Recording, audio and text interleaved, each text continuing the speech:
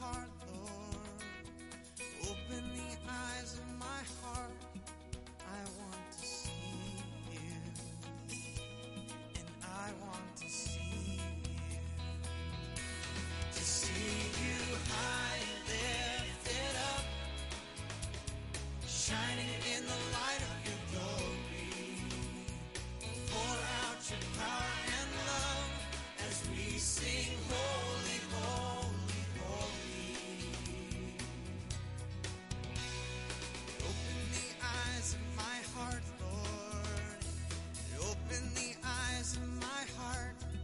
I want to see you. And I want to see you.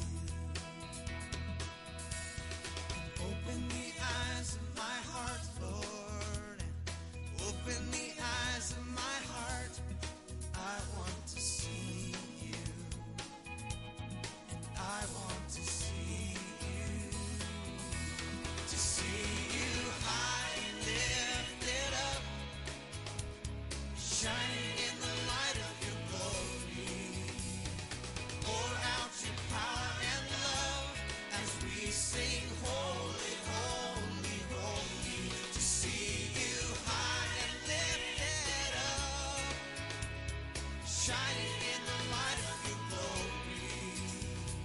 Pour out your power and love as we sing holy, holy, holy. Holy, holy, holy. Holy, holy, holy. Holy, holy, holy. I want to see you. Holy, holy, holy. Holy, holy, holy. You are holy, holy, holy. I want to see you. Open the eyes of my heart, Lord, and open the eyes of my heart. I want to see you. Holy, holy, and I want to see you.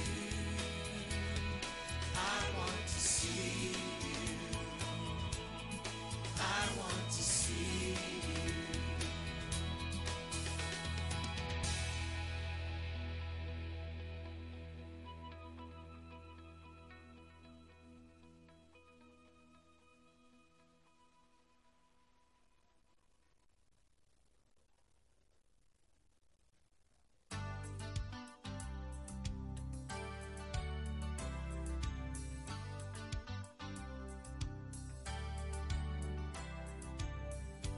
Lord, I lift your name on high.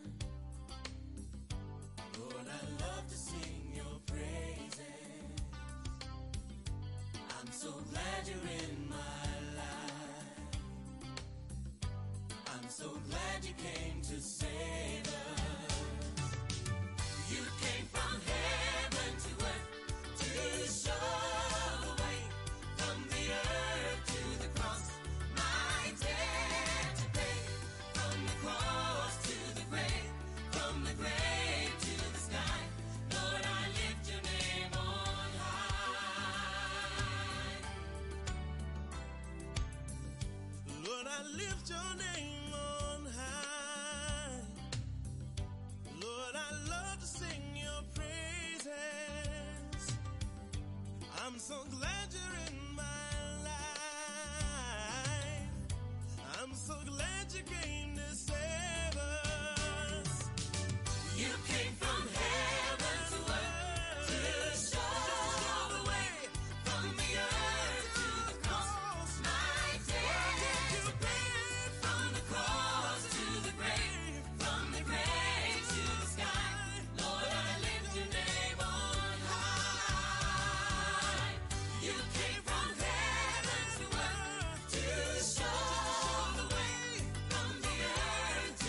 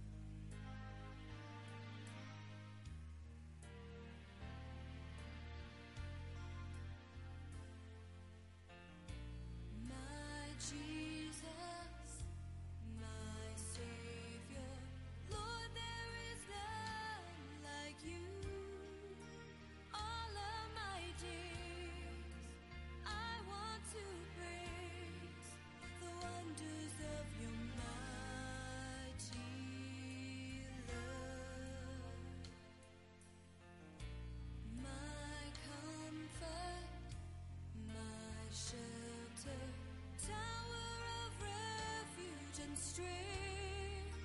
Let every breath, all that I am, never cease to worship you. Shout to the Lord, all the earth, let us sing. Power and majesty, praise to the King. Mountains bow down and the seas will roar at the sound of your name. I sing for joy at the work of your hand. Forever I'll love you, forever I'll stand. Nothing compares to the promise I have in you.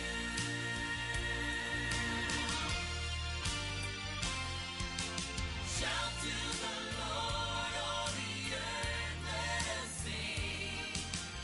Power and majesty, praise to the King. Mountains bow down and the seas will roar at the sound of your name. I sing for joy at the work of your hand. Forever I'll love you, forever I'll stand. Nothing compares to the promise I have in you.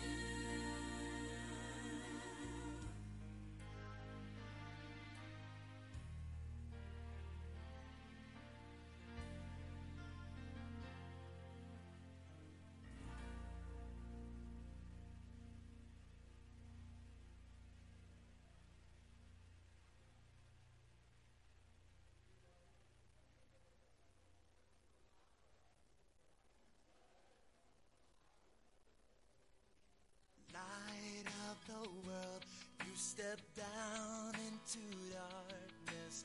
Open my eyes, let me see beauty that made this heart adore you. Hope of a life spent with you. Here I am to worship. Here I am to bow down. Here I am to say that you're my God. You're altogether lovely, altogether worthy, altogether wonderful to me.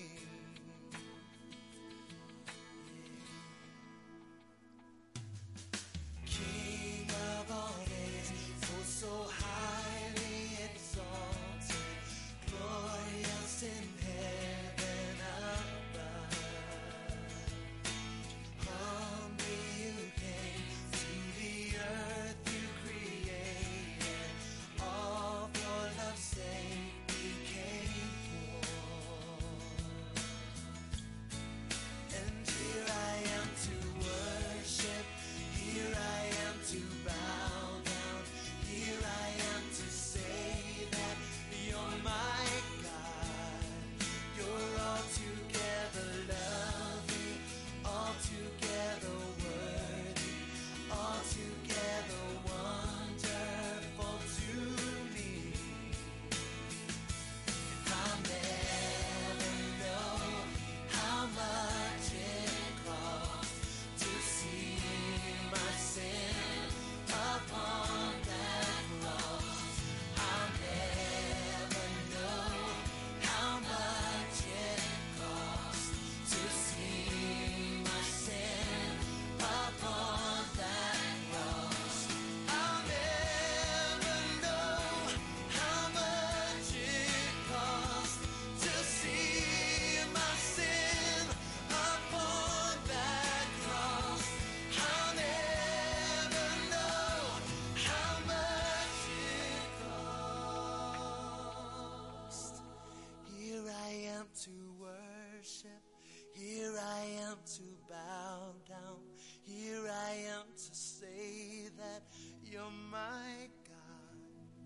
You're altogether lovely, altogether worthy, altogether wonderful to me. Here I am, here I am. Say that you're my God. You are my God. You're lovely, you're worthy, you're wonderful, wonderful to me. Here I am to bow down. Here I am to say that you're my God. You are my God. Oh, you're altogether worthy, wonderful to me.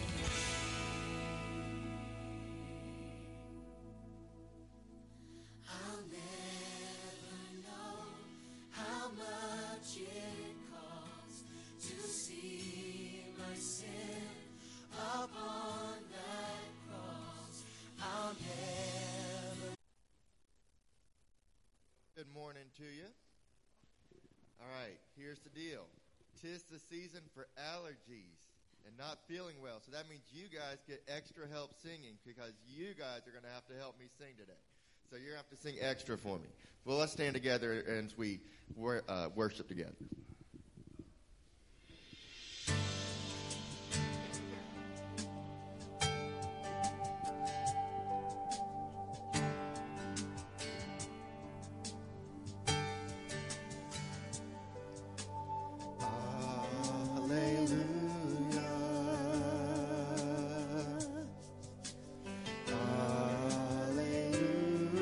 Hallelujah, for the Lord God Almighty reigns.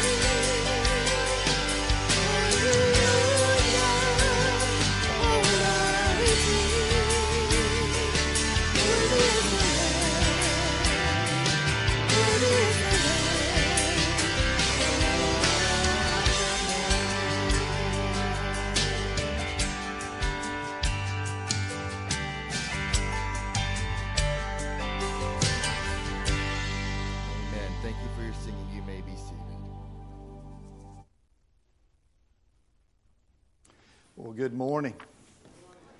It's good to see you here this morning. Thank you so much for being with us. It's good to have you here. First Sunday of 2024. That just sounds odd coming out of our mouth, doesn't it? So how many of you have already been writing 2023 on the things that you were supposed to be writing 2024 on? Anybody done that yet? I've done it a half a dozen times this week, and it's got to get used to it. But we're glad you're here today. It's good to see you. Today is the day that we're launching our new children's church. And so what we're going to do right now is go ahead and dismiss all of our children who are between the ages of 3 and grade 3. Nancy is somewhere right outside. Oh, there she is. I'm sorry, Nancy, I didn't see you. She's going to be back there. So if you guys will go back there with her. Now, parents, if you would like to escort your children down to the kids' church room, since this is the first time they'll be going there, so you can see where it's at and kind of get a view of what's going on, then you are welcome to do that. And we hope you'll come back and be a part of us, but you are welcome to be with our children down there as well. They're going to be heading downstairs in this building directly below us next to the nursery. That's the new kids' church room. And we appreciate Nancy doing such a great job of getting that room ready. Thank you, Jimmy, and all those that helped Jimmy in getting that room prepared. I think he had the best supervisor they could be, right, Ian? But thank you all who worked so diligently to get that room ready for today, because there's a lot of work went into it, and we appreciate every moment that you have put into that. So that's going on downstairs. A couple things coming up this week. We got a personnel team meeting Tuesday, deacons meeting next Sunday. Next Sunday we'll have communion together. Pick up a bulletin. Make sure you read all of the announcements that are there. All of them are very important. That way you'll be informed about all that's going on, not just today, but in the weeks to come. And you'll notice that February let me look at it now. February the 11th, we've got Sacred Harmony that's going to be with us, and they'll be doing our service. It's a great gospel group. I think you'll enjoy them. They're very anointed in their singing. We will receive a love offering at that service. Every penny will go to them. We're asking you just to make your checks payable to them, Sacred Harmony. That way we can give them the funds that day as they move on to serve elsewhere. But thank you again for being here today. We're going to take just a moment to pray together. And I want to encourage you that as we pray for those of your family, your friends that are suffering and struggling right now. It's cold and flu season. We got a lot of people that are sick. So we ask you to pray. Let's do that together. Our Father and our God, today we do come to declare that you are holy. You are pure, you are righteous, and you are good. And we thank you, God, that you have chosen in that goodness that you are to love us. And Lord, we confess before you now that we are broken people, that we live in a broken world, that we have sinned against you. We have sinned against the kingdom of God. And Lord, today we come before you as broken and sinful creatures who desire more than anything else to see you today, to hear your voice, to feel your touch.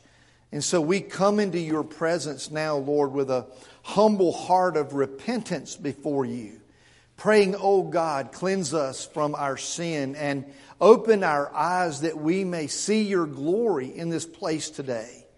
We pray that the Holy Spirit of God would fall fresh upon this place, ministering to every heart, to every mind in this place. For those who are watching online, even right now, Lord, that the Holy Spirit would enter that room and minister to those people as they have need. God, we love you and we praise you for who you are. We thank you for showering us with your love and your grace and your mercy. And today we have come into this place to declare that you are worthy of our praise. So take this offering from our lips as we sing. Take this offering from our heart as we study your word. Take this offering, Lord, as we fellowship with one another. May it be pleasing to you today and bring honor to your name. For it's in the precious name of the risen Savior, Jesus Christ, that we pray. And all God's people said, amen. Well, let's stand one more time as we sing.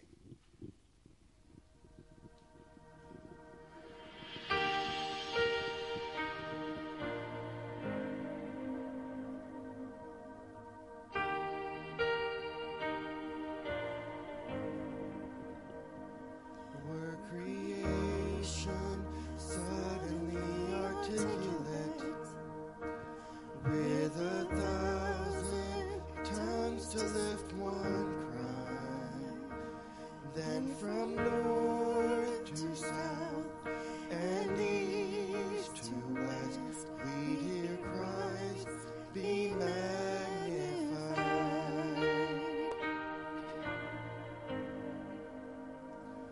Were the whole earth echoing his eminence,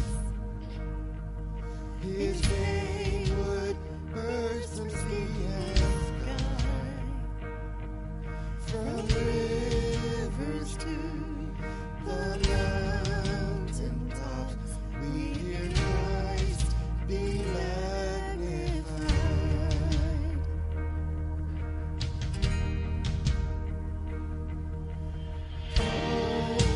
Christ be magnified, let his praise arise. Christ be magnified in me. Oh, Christ be magnified from the altar of my life. Christ be magnified in me.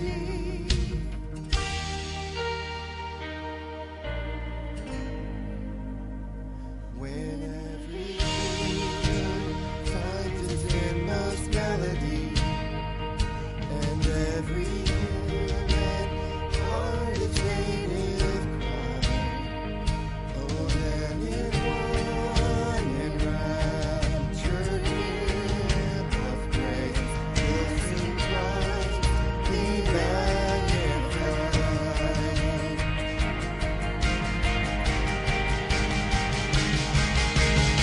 Oh, Christ be magnified, let his praise arise. Christ be magnified in me.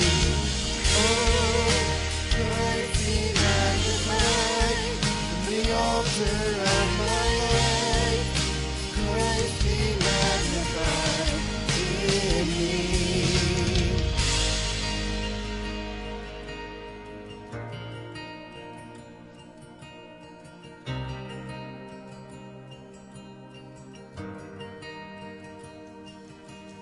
I won't bow to idols, I'll stand strong and worship you. And if it puts me in the fire, I'll rejoice 'cause you're there too. I won't be formed by feelings, I hold fast to what is true. If the cross brings transformation, then I'll be crucified with you. 'Cause death is just the doorway into resurrection life. And if I join you in your suffering, then I'll join you when you rise.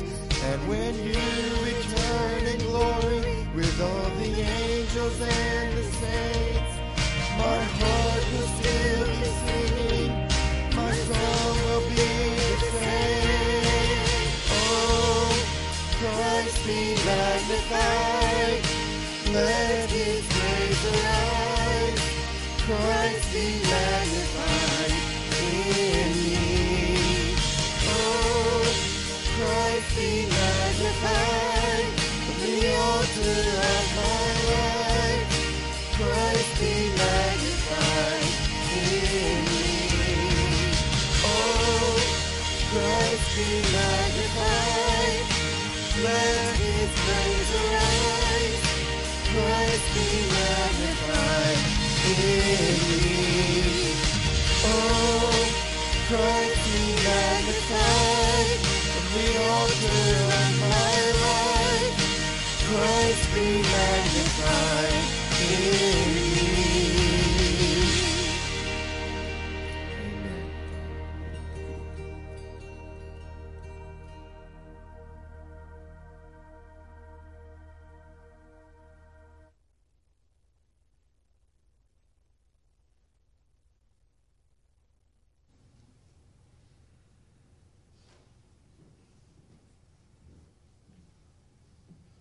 Let's pray the offertory prayer. Dear Heavenly Father, we're just grateful to be here today. Lord, we thank you for all your blessings in 2023 and all the blessings that you'll give us in 2024 and going forward. Lord, help us to be good stewards of all that you give us, because we're here only temporarily, and it's not ours, it's yours. Pray that what we give today and every time we give will be a blessing to you and a blessing to your kingdom. Lord, I pray for our church members who are facing different surgeries, different trials in their lives today. Be with each one of them. Fill them. Lord, I pray that you'll fill us this morning with your spirit. Please be in this room today with us. Open our hearts to your word from Tommy today. Lord, we just praise you and give you all the glory. In Jesus' name I pray. Amen. Well, as we've celebrated the coming of a new year, let's continue singing our praises to the Ancient of Days, the God of all years.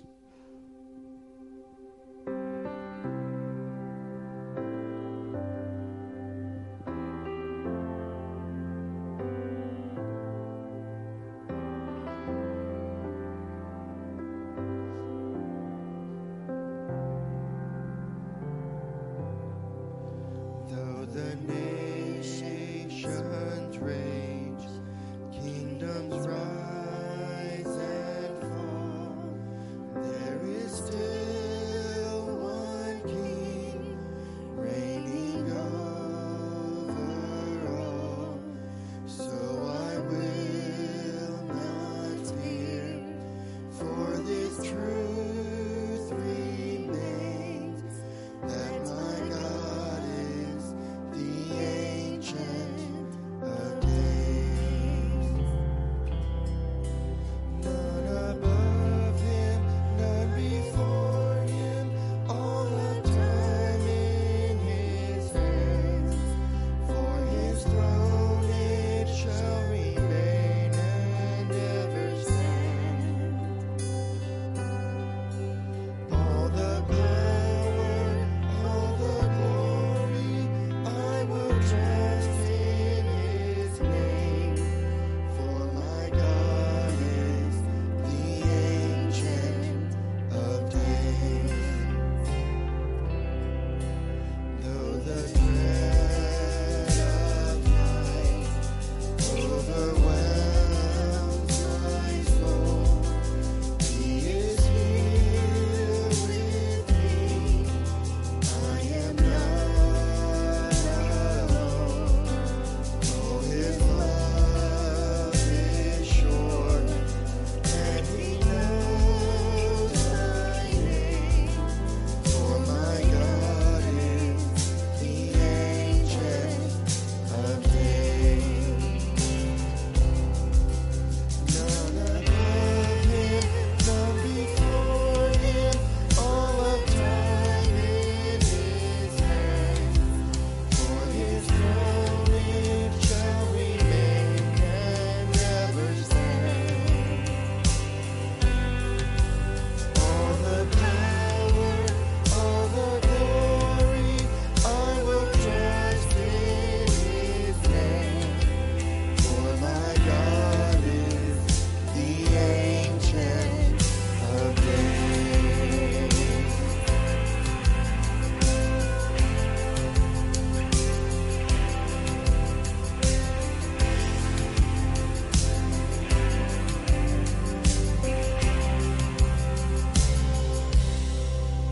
Though I may not see what the future brings, I will watch and wait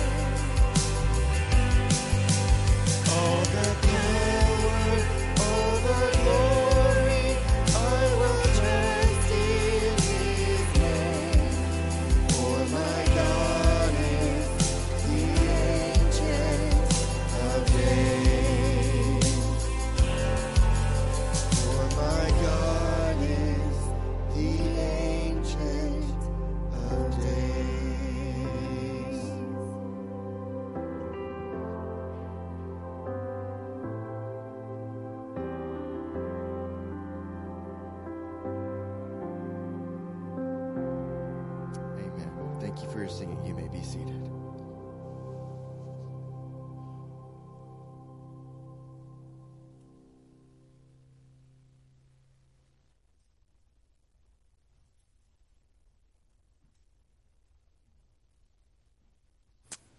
Thank you, guys. Appreciate it so much, and appreciate Brandon leading us in worship this morning. Nancy is downstairs with the kids' church. That's where she'll be today. And I want to say thank you to all of you who came this morning to say how much you appreciate her and love her as she is leaving us after today. So we are grateful to her for how God has used her in our church during these 14 and a half years that she's been with us. And appreciate Brandon being willing to step up and just kind of help us out for a little bit in leading the music as we begin the next phase of our church year and as our church enters into a new phase of life. I appreciate Brandon being able to help us with that. I want to ask you, if you will, to turn with me to the book of Nehemiah. The book of Nehemiah, chapter number 1. And just as a reminder, too, that at the end of service today, we'll have a very brief conference.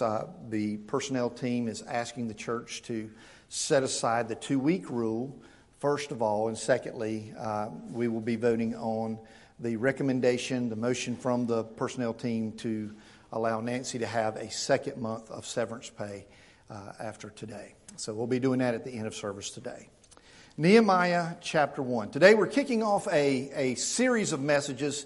I know Nehemiah is a book we've been into a lot, but we wanted to go back there because there's one thing that's constant, and that's change.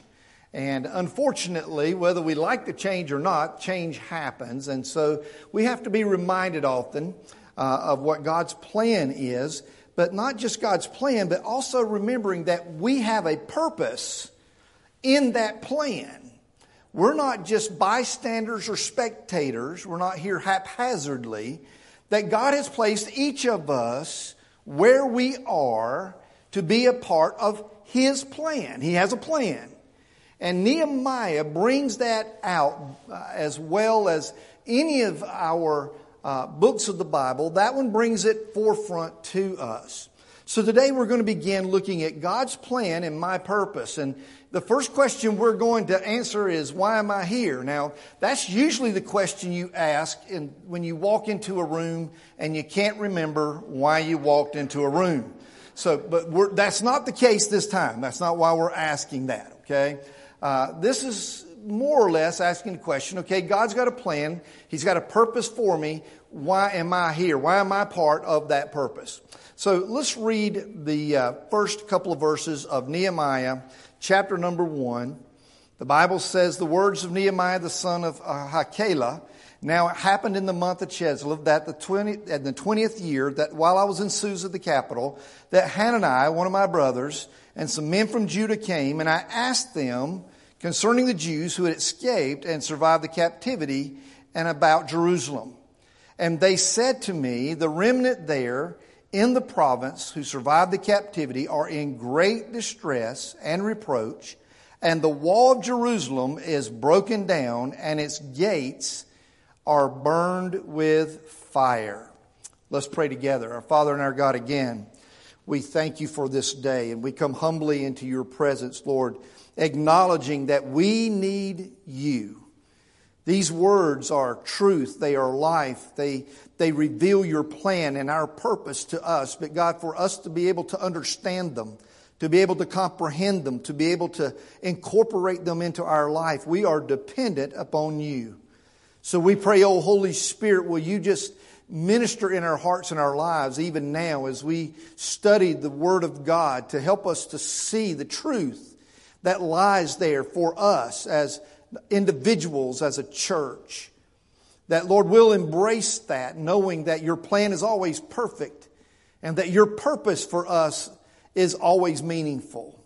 And today, God, may we follow your plan. Give us ears to hear what the Spirit has to say. Work in our hearts and our lives now is our prayer in Jesus' name. Amen.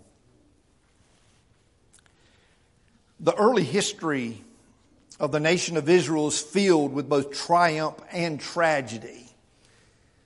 Triumphant in that God had proven himself over and over again to be faithful to the people of Israel. But it was also tragic in that God's chosen people had over and over chosen to rebel against God.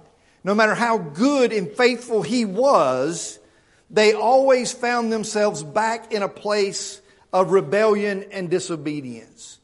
That's the cycle of sin in the lives of all of us. And that's the way many of us operate, is God will show us His goodness and His faithfulness, and we will embrace it for a while, but eventually we will begin to drift away, losing our vision of what God has for us, and we'll begin to rebel against Him. And then again, He, in His love and in His mercy and His grace, He brings us back in a heart of repentance and humility. And again, He proves His faithfulness to us as He has over and over again.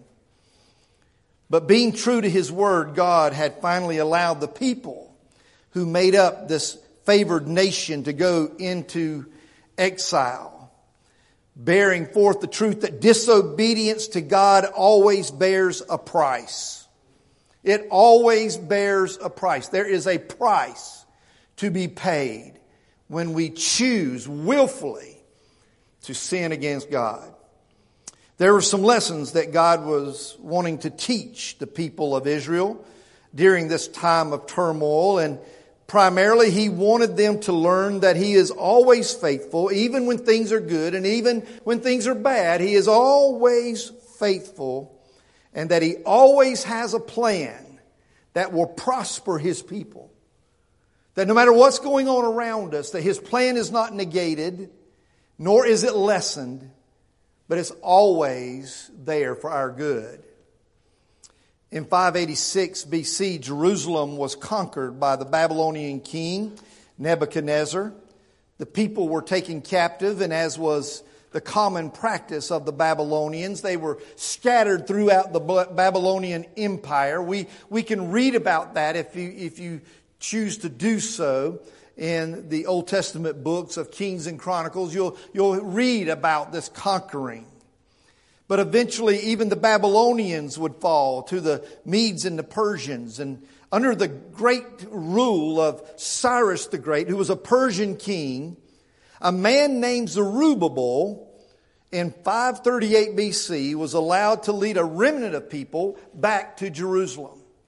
As was the custom of the Babylonians to scatter the people of all lands, it was also the custom of the Medes and Persians to allow people who were captive to return back to their homelands. And being true to that policy, Cyrus the Great allowed Zerubbabel to lead a remnant of people back into Jerusalem.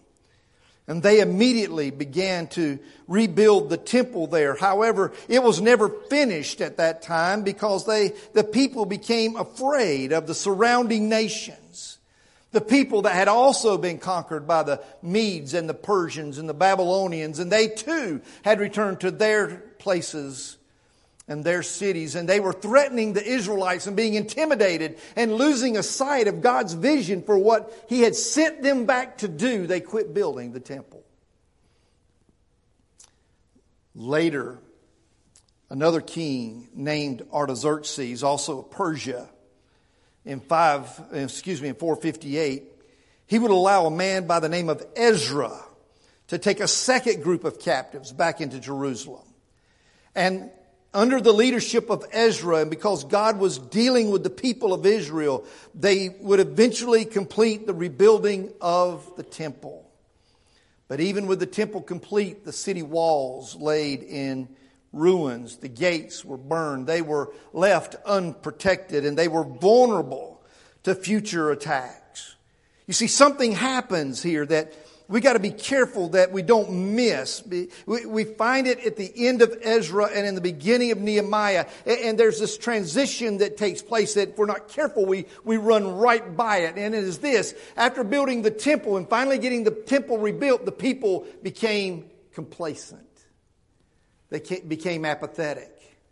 They had seen God do something amazing. God had been faithful as He says He will do. And He had allowed them to return back. And He had given them the resources to rebuild the temple. And now that it was finished, they were satisfied with that.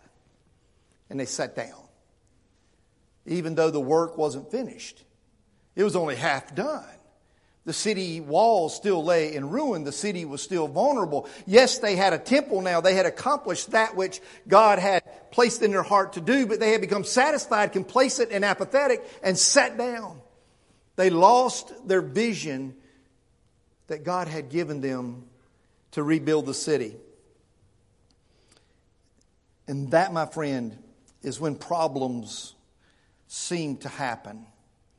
When we become complacent and apathetic, that is when we find that often anything that God is doing in and around us settles down and ceases to be happening.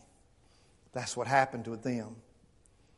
They desperately needed a renewed vision from God. But here's the truth that I want us to embrace today.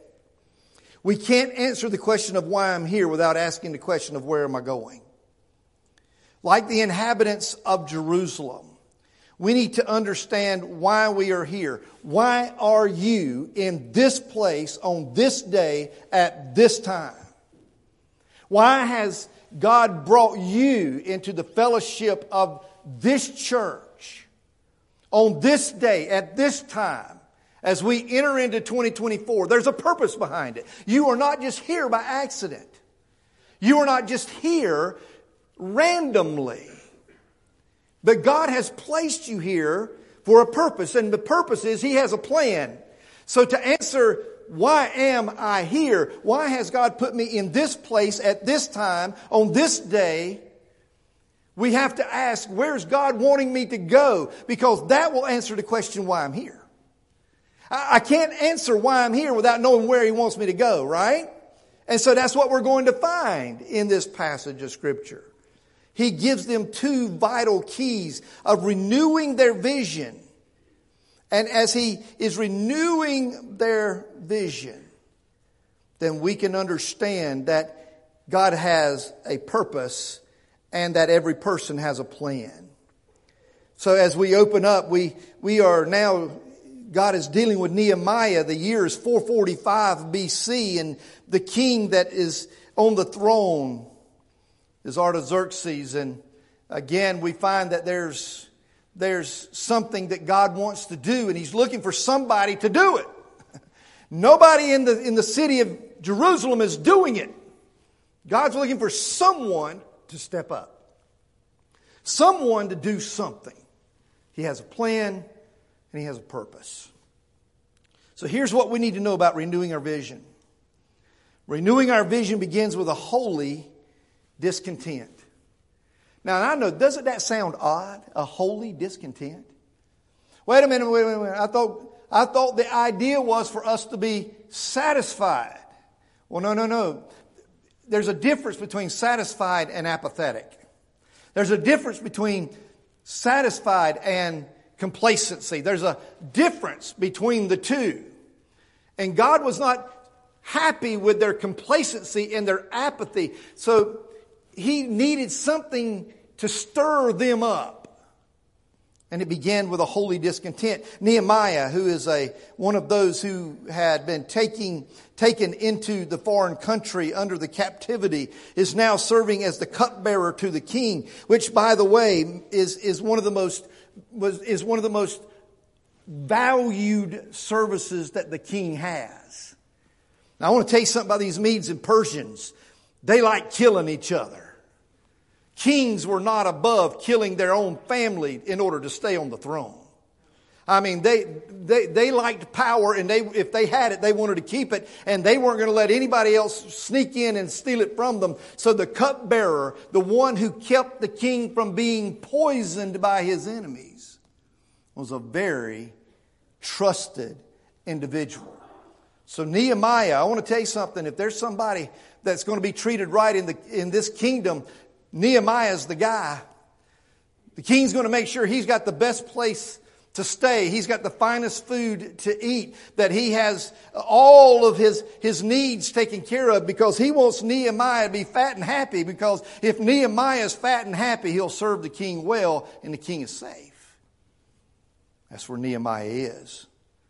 But one day he's visited by his brother and some other men from Jerusalem. Nehemiah begins to question them. Well, how are things back in Jerusalem? How are things back at home? And these men begin to tell Nehemiah about the conditions in Jerusalem. And they say, well, I want to tell you something. They're in great distress.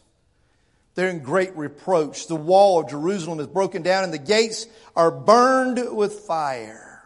The picture isn't pretty. It's a mess, to say the least. But what we want to focus on is how Nehemiah responds to that reality.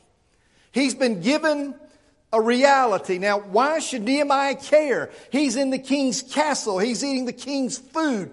He is sleeping in the finest beds. He has the greatest wardrobe. He has the best of everything that the world has to offer. Why should he care about Jerusalem? But God opens his eyes to the reality of what's going on in his homeland. And immediately, Nehemiah was broken by the reality of the situation. Now, we need to remember, he hasn't actually seen any of this. The people didn't come with their phones and say, hey, can I show you some pictures that I took before I left? Let me show you some pictures of the wall. That's not what they did.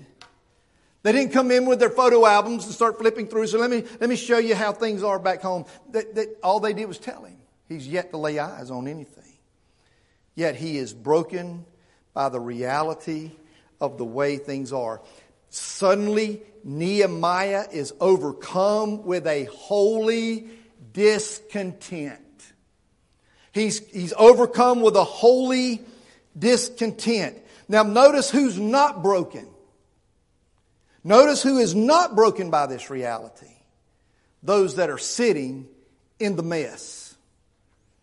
The ones living in the city of Jerusalem, they are there. They see it every day. They have to step over, walk around all of the debris. But they're satisfied with the way things are. They're content with the way things are. But Nehemiah has a holy discontent. There's a truth that we need to embrace this morning. We need to embrace it in our personal lives, and we also need to embrace it as a church. We will never seek to renew our vision of what God desires for us until we become discontent with the way things are. We will never seek God's renewed vision until we reach a point when we say, you know what? Something needs to be done. Something needs to change.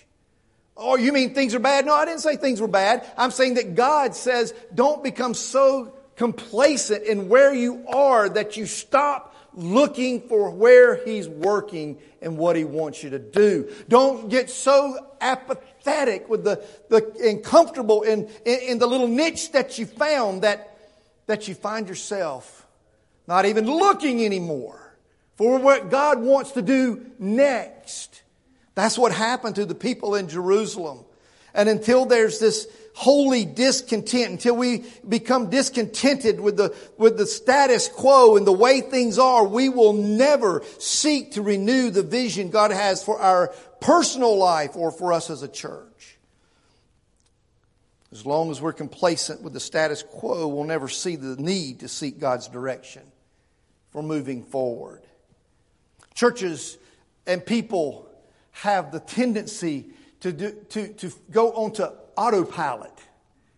Can I go ahead and tell you, I'm that way. I bet you are too. Do you not have a certain routine that you follow every single day or every single morning? That's the way we are. Can I tell you something? I am so used to pulling out of the driveway and hitting the garage door remote to close the door that 9 out of 10 times when I get to the end of my driveway, I can't remember if I closed the garage door or not. I'm just being honest with you. Melissa's got to think I'm nuts. Because I'm backing back up the driveway to see if the garage door's closed. You know, what's the dude doing? He's just pulling up and back and forth in his driveway. You know why? He's on autopilot. We just go through the motions because we're so used to going through the motions and we don't even realize what we're doing. And that's what happens to us if we're not careful. But holy discontent is the process of being broken over the current state of things and desiring for God to give us a vision for a change. It's not just changing the change. I want to tell you something. I've tried that before too, and that doesn't work either. Because then I can't remember what I've done because I've hidden it from myself. I take my remote off of the sun visor because I want to make sure I click it, and so I put it down in the little console, and then I can't find my remote. I'm looking all over the place for it. I'm pulling down the visor. Man, I lost my remote. Well, no, I didn't. I just put it in a different place. See, change for change isn't always good. But change for doing what God wants you to do is what God wants from us. He's wanting us to ask Him, Lord, okay, this is the way things are. What's next? What do you want me to do now?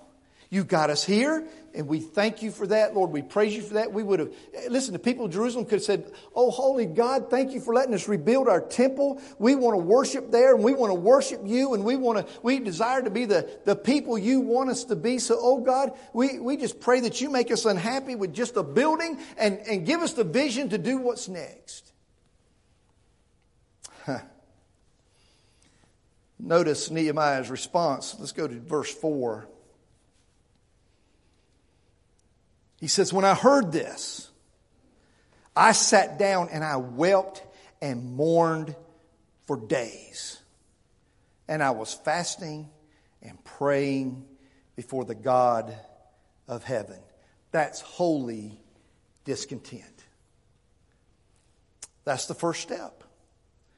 If we're going to seek God's direction, if we're wanting to know, God, what is your plan and what's my part in it? The first thing we got to ask is, Lord, open my eyes to the reality around me. Is there something that I need to be discontent over? What is it that I need to weep and mourn over? What is it that I need to fast and pray over? God, what is it that you want from me that requires me to be broken by the current situation? But a renewed vision, secondly, not only requires a holy discontent, but it involves a restored faith. Now let's pick up the story in verse number 5 and take it from there. We read his prayer. He said, I beseech you, O God of heaven, the great and awesome God who preserves the covenant and loving kindness for those who love him and keep his commandments. Let your ear now be attentive and your eyes open to hear the prayer of your servant, which I'm praying before you now, day and night, on behalf of the sons of Israel, your servants, confessing the sins of the sons of Israel, which we have sinned against you. I and my father's house have sinned. We have acted very corruptly against you and have not kept the commandments, nor the statutes, nor the ordinances which you commanded your servant Moses. Remember the word which you commanded your servant Moses, saying, if you are unfaithful, I will scatter you among the peoples. But if you return to me and keep my commandments and do them, though those of you have been scattered or in the most remote part of the heavens, I will gather them from there and bring them to the place where I have chosen to cause my name to dwell. They are your servants and your people whom you redeemed by your great power and by your strong hand. O Lord, I beseech you, may your ear be attentive to the prayer of your servant and the prayer of your servants who delight to revere your name and make your servant successful today. And grant him compassion before this man. And then he closes verse number 11 by saying, now I was the cupbearer of the king. What was Nehemiah's response? He told us in verse number 4, he began to weep and mourn, fasting and praying. Nehemiah began immediately, once he was confronted with the reality of things, and he began to see what was actually going on, and he became discontent in his heart. The first thing he did is he sought the God who had the plan. I can come up with a plan, but it's not going to be a very good one. You can come up with a plan, but it's probably not going to be a very good one. What you and I need, what we need in our life, what we need in our church, what we need as a society is we need to know what God wants. He's the one who created us. He's the one who put us here. He's the one who placed us in these specific places. What does God want? Our holy discontent should lead us to understand that we are broken and sinful creatures who need the help of our mighty and powerful God. I need someone bigger than me leading the way. I need someone smarter than me pointing in the right direction. He began to pray and confess sin. And by the way, for what it's worth, the messes that we create are our messes, right? Ain't that what we teach our kids? They go into a room and they scatter their toys all over the floor, and then they look at you and want you to clean it up. What do you say? I know what I say. You made the mess, you clean it up. That's your mess. That's your mess. See, here's the problem, folks. Too many times we make a mess of our life, and then we look to God and we say, God, can you clean this up? And as the loving Father that He is, He says, boy, that's your mess. You clean it up. I'll help you. But you got to clean it up. You see, here's where we find confession of sin and repentance of sin. Before we can ask God to show us His plan, we need to get right with Him. Before we can say, God, what do you want me to do next? We got to get in right step with Him. We need to repent of our sin, confess our sins. Listen, He is saying, not only have they sinned, then He says, oh, by the way, I and my Father's house have sinned too. He didn't go into a you oughta. You know, that's a southern thing, right? You oughta. How many of you use a you oughta? A lot of people do. You ought to do this. You ought to take this and move it there, and you ought to rearrange that, and you ought to paint. You ought to. Sometimes we get into that place with God and we start saying, God, you know what you ought to do? Here's what you need to do, God. You ought to move like this. And God says, I think you got it backwards. Let's start with me doing a you ought. You ought to get right with me. You get right with me and we'll take it from there, son. You get right with me. You get in step with me. You get on my plan. And I tell you what, we're going to go do something. We're going to go somewhere. We're going to make something happen. But you got to get on my plan, get in my step. You got to get right with me. Don't make a mess and then say, God, you ought to come down here and fix this stuff. You get right with me. Get in my plan. And things will begin to happen. So before we can ask Him to show us His plan, we got to get right with Him. Nehemiah understood that his people had gotten themselves in a mess, and it wasn't God's fault. They couldn't blame God for the mess they were in. They had put themselves in this mess. But listen, God had a plan to prosper them. And a plan to help them get back on track, to get back to where He could use them and where they could be a testimony for Him again. He had a plan. Jeremiah says it plainly, God's plans are to prosper us. They're for our good, not to cause us harm. That's God's plan. You say, but wait a minute. I'm not in a prospering season. I'm not in a good season. What's going on? You're working your plan. That's what's going on. Your plan gets you in the mess. His plan brings good. But He can't use us until we come clean by confessing and repenting of our sins. After he confesses his sins, he goes on to express his trust in God's faithfulness. I love the prayer that he prayed. God, you were faithful to your word that when we left you, you'd scatter us. You did that. You were faithful. But now, God, be faithful in that when we return back to you in confession and repentance, that now you will restore us. Here's the way John says that. God is faithful, and that if we confess our sins, He is faithful and true to cleanse us of our sins and restore us from all unrighteousness. That's the faithfulness of God. That's the faithfulness of God.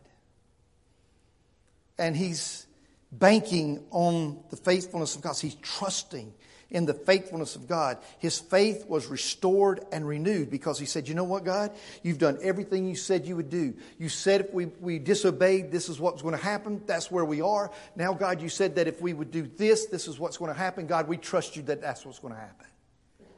He trusted in the faithfulness of God. He renewed his faith.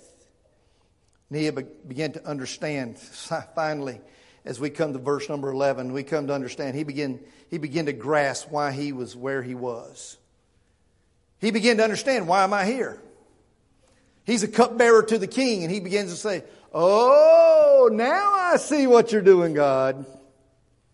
Okay, now I'm getting it. Now I know why I'm here. You've shown me what you want me to do. You've shown me your plan.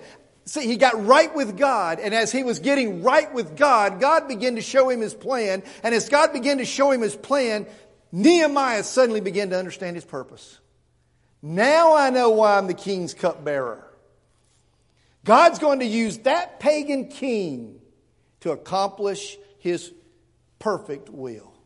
God's going to use the pagan king in my position here in this kingdom to get everything that God wants done.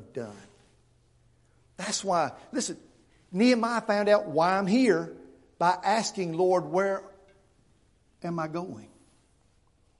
Where you wanted me to go? And as he discovered where God wanted him to go, he suddenly understood why he was here. It became clear to him. He had a renewed vision. I want you to understand as we close our time together this morning that God has an amazing plan for you in 2024. God has an amazing plan for our church in 2024. He didn't say it was going to be easy. He didn't say it was going to be a walk in the park or a piece of cake or whatever analogy you want to use. But He did tell us that He's got a plan. And if you want to know why God has you here, you need to start asking Him where He wants you to go. What's my part in this, Lord? What do I do? Today we begin by first asking God to fill our heart with a holy discontent with the way things are. It's time we come clean with God, by the way, by confessing our sin of complacency and apathy and repent of our sin and start seeking His direction. And I'm asking you as a broken, sinful person myself who's a part of this church body, I'm asking you that we can covenant together today that we're going to have a season of prayer and confession and repentance before God so that our faith and who God is and what God wants can be restored. And then start asking Him what's next.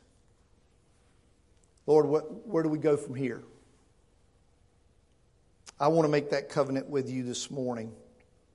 I hope you'll make that covenant with me. Until we become discontent with the way things are, we'll never seek God's direction for where He wants us to go.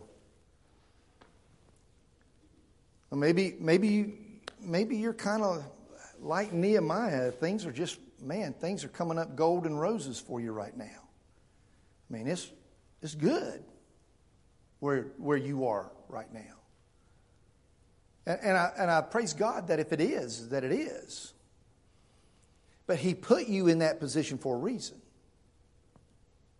Maybe you're on the other end of that. Maybe you're one of those sitting down in Jerusalem with a mess all around you. Everywhere you look, there's a ruin, there's a rubble, there's a burnt thing. It's just a mess. But maybe you've become content with sitting in your mess. And maybe it's time to say, God, help me to see this for what it really is. This is your plan hasn't been finished, it hasn't been completed, hasn't been carried out. Lord, make me discontent with the way things are. Forgive me for my sin and my failure to repent. Lord, use me. See what Nehemiah didn't understand at the time, and neither did the people in Jerusalem, by the way. God was about to turn all of them into bricklayers. But wait a minute, that's not what I do for a living. I don't lay brick. Well, they were about to become bricklayers. They really were.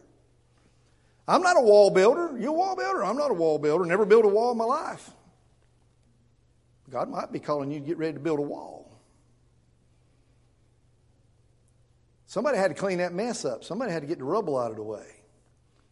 Well, I don't like cleaning up other people's mess. Maybe you don't, but God may be getting ready to make you one of those utility guys that clean up other people's mess. I don't know what He's getting ready to call you to do. But He's calling us to be part of His plan because He has a purpose for us. Let's find out what that is. I bet I'm banking on the faithfulness of God. That is pretty cool. That's really neat. That is awesome. I don't want to miss it. I don't want you to miss it. So why don't we just decide together that that's what we're going to do? We're going to have a holy discontent and restore our faith. Find God's plan and our purpose and get on with it. In just a moment, we're going to stand, we'll pray. Right where you are, maybe you just need to bow your head and say, Lord, I've become so complacent with the way things are right now. I've just got kind of settled in. I'm just, Lord, help me to become discontent in the things that are not pleasing to you. Help me to become discontent in that there's things that you wanted me to do that I hadn't done yet. Maybe you just need to pray that prayer. Maybe you need to begin with a prayer of confession. God, I've failed you. I've sinned against you, and I'm coming as a broken creature before a holy God, and I'm bowing in your presence and saying, oh God, cleanse me, wash me, forgive me, give me that new vision. Whatever it may be that you need to pray about today, this is a good time to do it. Let's pray. Father, your plans are beyond ours. Lord, your word tells us that eye has not seen, nor ear heard, nor has entered into the heart of man what you have for us as your children. Lord, we're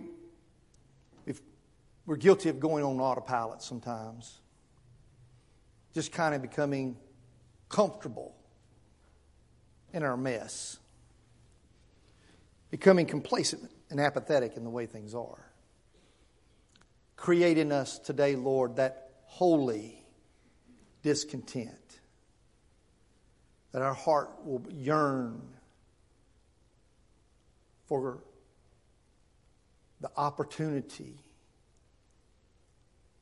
to be restored. Give us a humble, broken heart that's full of repentance. Give our lips the confession that needs to be spoken. And Lord, as we rise up from our knees, give us the vision, your plan, our purpose. These next few moments, Lord, do in our lives what only you can do. We need you. And we pray this in Jesus' name. Amen. Let's stand together as we sing together.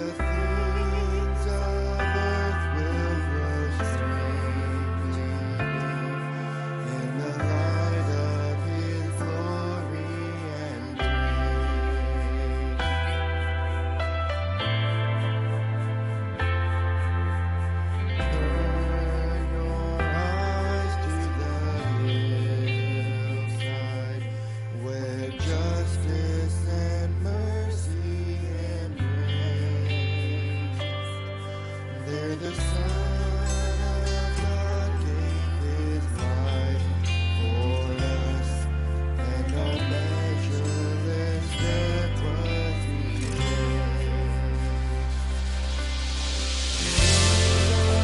To You we lift our eyes.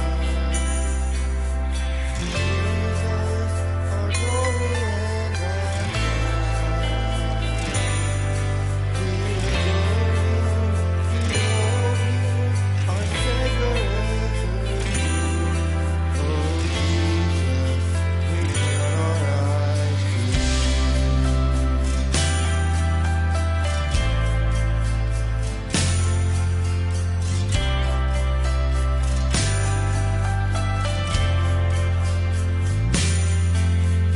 Turn your eyes to the morn and see Christ the Lion awake.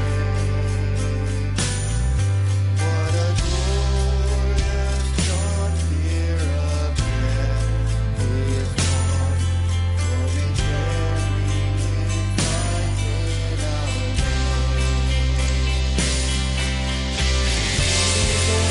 To You we lift our eyes. Jesus, our glory and our we adore You, behold You, our Savior and true. Oh Jesus, we turn our eyes to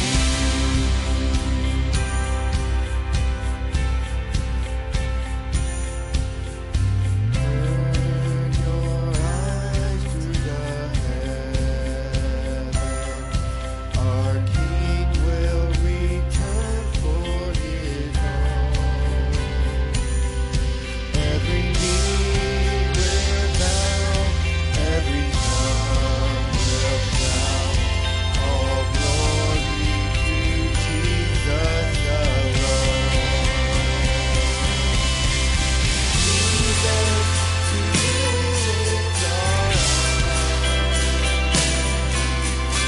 Jesus, our glory and our pride. We adore You, behold You, our Savior and true. Oh Jesus, we turn our eyes to You. Jesus, to You we lift our eyes. Jesus, our glory and our pride. We adore You, behold You, our Savior and true. Oh Jesus, we turn our eyes to You. Oh Jesus, we turn our eyes to You.